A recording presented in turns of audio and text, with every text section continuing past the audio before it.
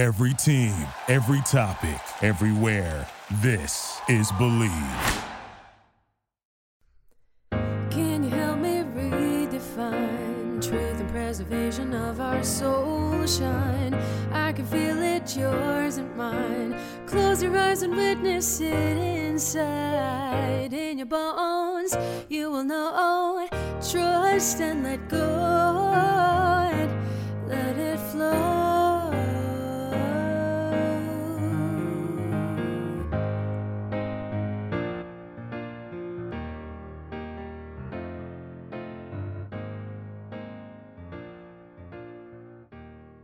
All Things in the Name of Love, Episode 23, Frequencies, Serving, and a host of other deep topics with David Meltzer. My guest today is David Meltzer, the host of the #1 entrepreneur podcast, The Playbook, a top 100 business coach, author of the #1 new release, Game Time Decision Making, and was named Sports Humanitarian of the Year by Variety. But he prefers to be known as the CEO who goes around helping people. Dave, it is such an honor to have you on the show today. I'm so excited. Thank you so much. It's my pleasure. I'm really looking forward to it. Thank you, Dave. Well, there's so many things I want to talk to you about, but I know you have this new book out about compassionate capitalism, and that is such a big thing for me. And I want to ask you how you got turned onto it and what's your thoughts about it? It's really interesting. It's my overall vision and view of the world that people don't challenge themselves.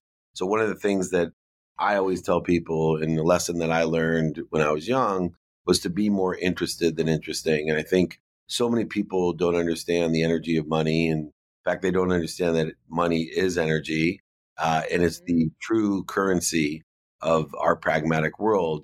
The problem is they think that there's a counterintuitive or a conflict between money and abundance, that they believe there's only so much money in the world and that there's just enough for them or there's not enough for them.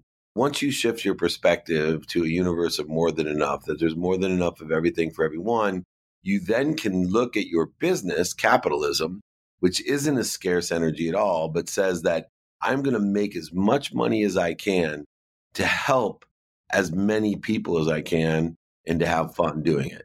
And so for me, I enjoy the consistent, persistent pursuit of my potential of making money, helping people, and having fun. And that's what compassionate capitalism is about. I love that because I'm involved with a conscious capitalism group in Portland. And that's more about, they focus on the infrastructure of the entire company. So like, how do you give back to your employees? How do you give back to your supply chain? How are you giving back to society? And is that integrated approach? So I think it's a more formal structure, but it's just so deeply ingrained in what I am and how I show up, because I don't buy from companies that aren't thinking about more than their own profit right now. Absolutely. Well, this world will be saved, whether you believe in climate change or not.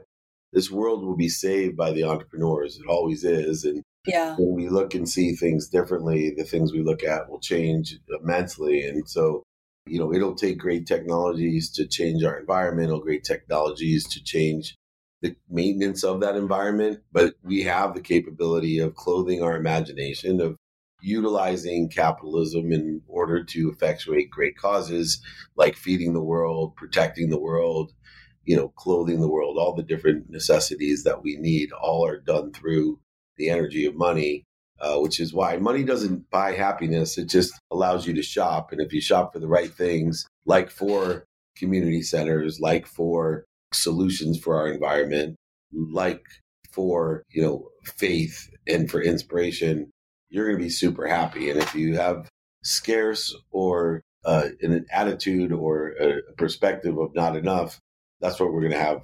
Put faith into what we don't have. And so I always tell people, put faith in what you want, and you'll get more of what you want. That's such a beautiful perspective, because I know that I took a vow of peace about 4 years ago, and I divested myself of violence.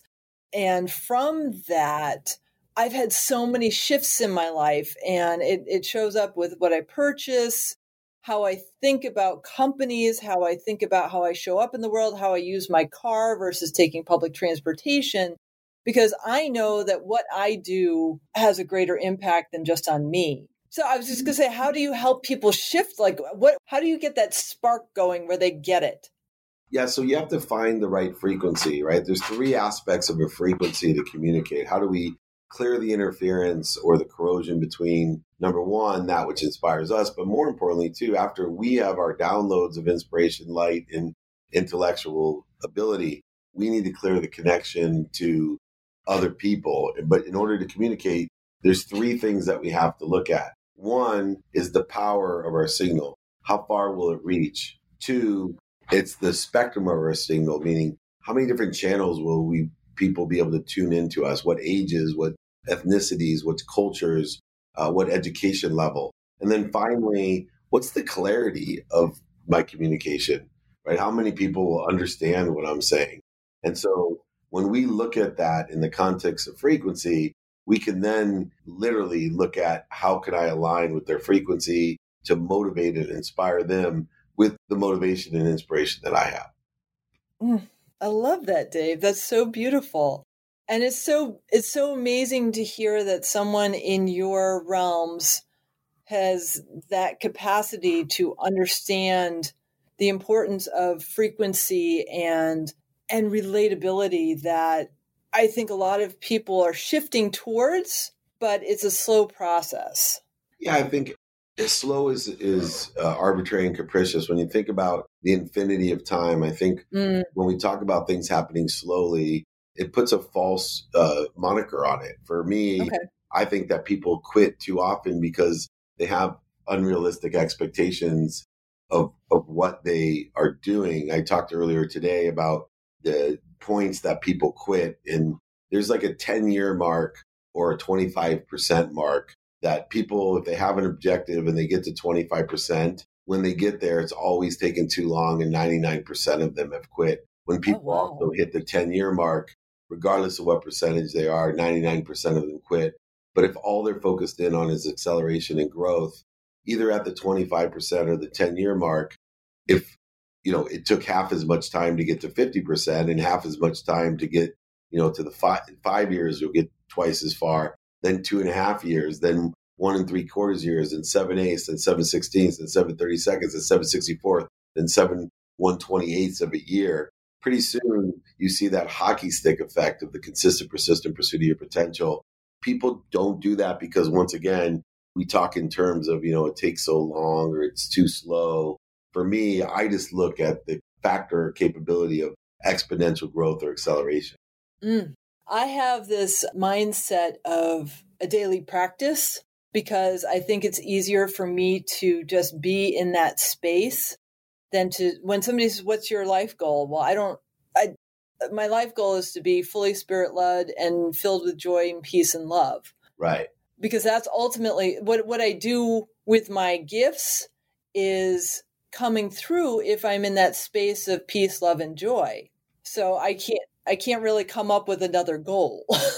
Well, it's interesting you say that because I think you're on to the exact truth of the universe, which is the two mindsets that we have. Is one, you want to start your day with one action that is in truth, joy, love, peace, and in that higher vibration, that neutrality of the flow.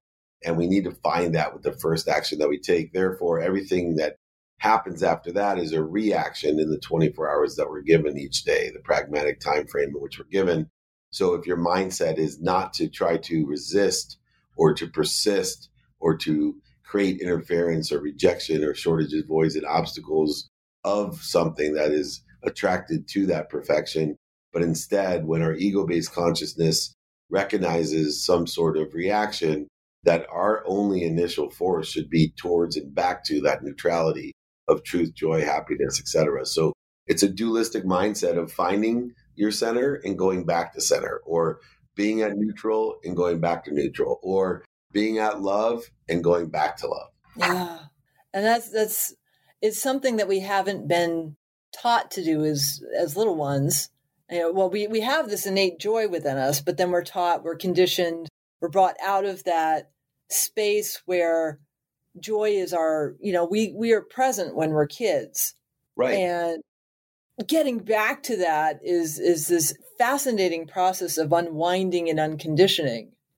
Exactly. And I think, that unconditioning of judgments and conditions is something that's very hard to understand, that people see themselves as, unfortunately viewing and processing things, but they don't understand that they're truly projecting it, that everything comes from within ourselves. So when we put judgments or conditions on other people, all that does is define us as somebody that judges and puts conditions on others. We have no effect or impact or even any type of change that can occur by our judgments and conditions. So we have to truly know from early days of Sanskrit that everything exists inside of us and all that outside of us is just a mirror of us. So, what we don't like in others is what we don't like in ourselves. What fears us or angers us the most is what we fear and anger about ourselves the most. In fact, I always look at people that bother me, when I'm not at my perfect self, and I ask myself, what is it that I don't like about myself that's bugging me so much about them? Because it's Right. a mirror of me. Oh, it's a fascinating process. I know when I hear, if I actually catch myself judging someone, or even if I don't catch myself, if I just feel that judgment coming on, I feel pain within me. Nice. Yeah. And So remember the definition of pain. Pain is a result of us receiving the exact same lessons and not learning them. So the right. indication of pain is that we haven't learned the lesson yet. So you can take a positive approach to pain, that, hey, I'm on my journey to learn this lesson, and the lessons are going to keep on coming in the form of pain until I learn the lesson. Yeah, it's true. And so, like, at this point, I can't even hear other people judge because because where I am in my practice is that I feel so much more deeply than I did because I've removed so many layers of the judgment, of the separateness that is an illusion. Yeah. That when I feel, I can observe and I can be curious, and that's fine. Like, that's a really interesting hairstyle. I never thought of that. But I don't say, oh my God, I'd never do that, because that's a completely different energy that I'm bringing to it with the shift in the awareness. It's like, okay, I can be curious and say, that's really cool, or I don't know about that. And just the way I'm inflecting reflects the energy I'm putting into it. Absolutely. And I think when you take that perspective that you are focused in on the pursuit of your own potential, right? That we're here living a journey to live to our potential, not anyone else's. And I think by looking at that, we actually connect or join. My problem in understanding most people is that most things separate us. They create a need to be inferior, superior, separate. And if we do that, we are creating an interference or corrosion to half of the equation. The first half of the equation is we're connected to the biggest and most powerful source of energy and light in existence, and that we have to try to create a being in which can really take in without too much interference or filtering or corrosion to that powerful source. But more importantly, you just can't take in all the light if you don't have a place to let it go through you and to others. So the most important thing and why fear and anxiety and separateness exists is that we actually are afraid of and limit ourselves from the amount of power that we actually inherently know we have, because we don't know what to do with it. Meaning we use our ego to protect ourselves, that if we truly were connected to everything, that flow would happen abundantly, but we create scarcity in all types of different aspects of our lives because we're too afraid of the power that we have. And then we go ahead and create corrosions, interferences, separation from everyone else. So my biggest analogy to this would be, a tree has no branches. One branch would not go to war against another branch in a tree. And that's exactly what we do. We see ourselves as separate trees. Even worse, we see ourselves as separate branches. Even worse, we see ourselves as separate leaves on those branches, and we would gladly go to war against ourselves. Right? We are going to war against each other, against our environment, against the universe, when we have negative thoughts, conditions, and judgments that project all of the separateness that you're talking about. That is going to war against ourselves. Mm-hmm. It is. And I am a recovering academic. So I've been very head-spaced, and that's what trips me up. Because when I'm heart-centered and I'm feeling that love that I am, everything just shifts so quickly. And it's just a matter of putting my hands on my heart and breathing in and breathing out and just getting present in my body. And that shifts everything. And then I realize, oh, wait, I am connected with everything. Right. Yeah. And that realization also can create insecurity, separateness and interference, because that is a unique perspective, and you start questioning all types of things. I know even for myself, questioning my own existence of not where did I come from, but why am I here? Knowing that, if I truly believe in multiple lifetimes, it's and the connectness of everything, even my biggest connection, the most people most relative to me, my wife and my children, it's a very difficult thing to understand that if I am here as a spirit having a human experience, embodiment experience, not body having a spiritual experience, I'm a spiritual embodiment having a human experience. Well, the significance of my relationships with my own children changed dramatically. And it creates a lot of fear to think that, my relationship and love that I feel for my children is truly about me, right? It's about my own insecurities when I feel that tremendous love and responsibility, et cetera, that I have to have faith and understand that love that I have is experiential to my children, is the love that I should have just for myself and everything and everyone, not just for my children. And, Right. where you have fear or separateness that, oh my gosh, something could happen and cancel to my children. Those thoughts, you don't put faith into that. And you have to think deeply in the context of what you're teaching and talking about. The significance of your children should be that we are, the relationship with my children is to understand my relationship with I am, or what other people define as God. But why is it that I can be a parent? I can be a parent to my child and know that I'm unconditional, that I would lie in front of a bus, that I would give every single thing I had at any time for my own children. But I don't have faith that God or the universe would feel the same thing about its children.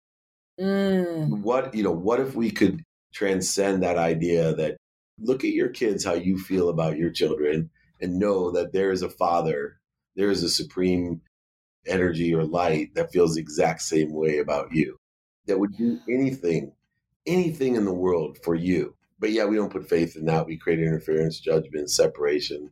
We limit ourselves. And the Father of the universe has so much more because it has everything that they can give, where we're limited by only what we have in our limited experience and embodiment, right? So imagine that infinity is your parent, and infinity feels the way that you feel about your child, about you. Imagine the power that we have. Yeah. And it's so simultaneously liberating and terrifying. Right. Thank you. Yeah. Because I know, like, when I'm fully connected, I feel that love flowing through me. It's me, and it's more than me. And it's just this amazing experience. I have energy flowing through my hands, and I'm just like, wow, this is so incredible. And when I'm just there, it's just so profound and amazing. And then I freak myself out. Yeah. Yep, that's me. I read the Course in Miracles and all types of Sanskrit and religious text, and I get deeper and deeper, and I say to myself, "Wow, this is so enlightening, so powerful. I feel so good. Oh my God, I'm meaningless." I know, but you're not. That's the thing, is like, because you are bringing that love to all in every action you do. And as you get closer and more frequently visiting that state, that's what you're supposed to be. Correct. Right. Exactly. And I have time for one more quick question. And before I get too excited, I know this is amazing. I know. I wish you had more time, but that's okay. Any big takeaway that you can impart to listeners on how they can start to really feel that love? Yeah, I think simply in a pragmatic sense, just asking 2 questions is the best pragmatic action that you could take. So to start feeling that love, joy, happiness, connectedness, or truth, to get into the flow, to expand and accelerate, exponentially grow, to start the process, literally learn these 2 questions. Number 1, look at everyone and everything and ask, how can I provide value? How can I appreciate, add value to everything I see and everyone I come upon? How can I be of service? And then secondly, you have to be in the flow by asking for help. So you need to learn one simple question that you should be asking in person, on the phone, via email or media, radio, print, TV, or social media. Do you know anyone or anything that can help me? If you are completely vulnerable, you will be invulnerable. And so if you can learn these 2 questions, you will change your life. You will change the world. And we will together have more joy, more happiness, and more peace, and live closer to our potential. I appreciate your time. Dave, thank you so much. I hope you have a beautiful evening. Thank you for the opportunity. Take care. You too. Bye-bye. Bye-bye. The action item of the week is to take Dave's 2 questions to heart. How can you serve? How can you ask for help and be vulnerable? Open yourself up to the ways these questions will expand you more. That's it. Until next week, I bid you the highest peace, love, and prosperity. Namaste.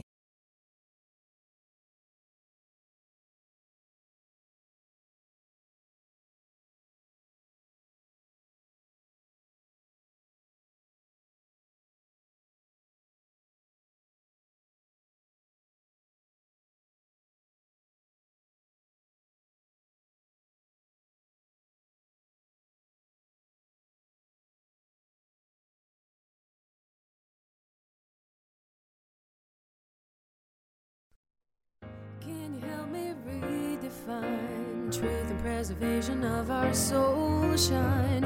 I can feel it, yours and mine. Close your eyes and witness it inside. In your bones, you will know.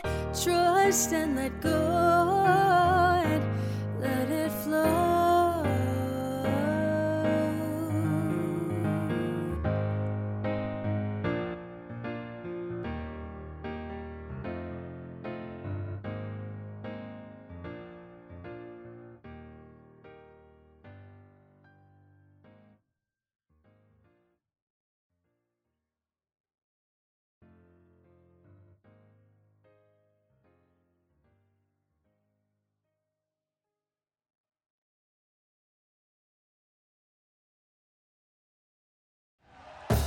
Thank you for listening to Believe. You can show support to your host by subscribing to the show and giving us a 5-star rating on your preferred platform. Check us out at Believe.com and search for BLEAV on YouTube.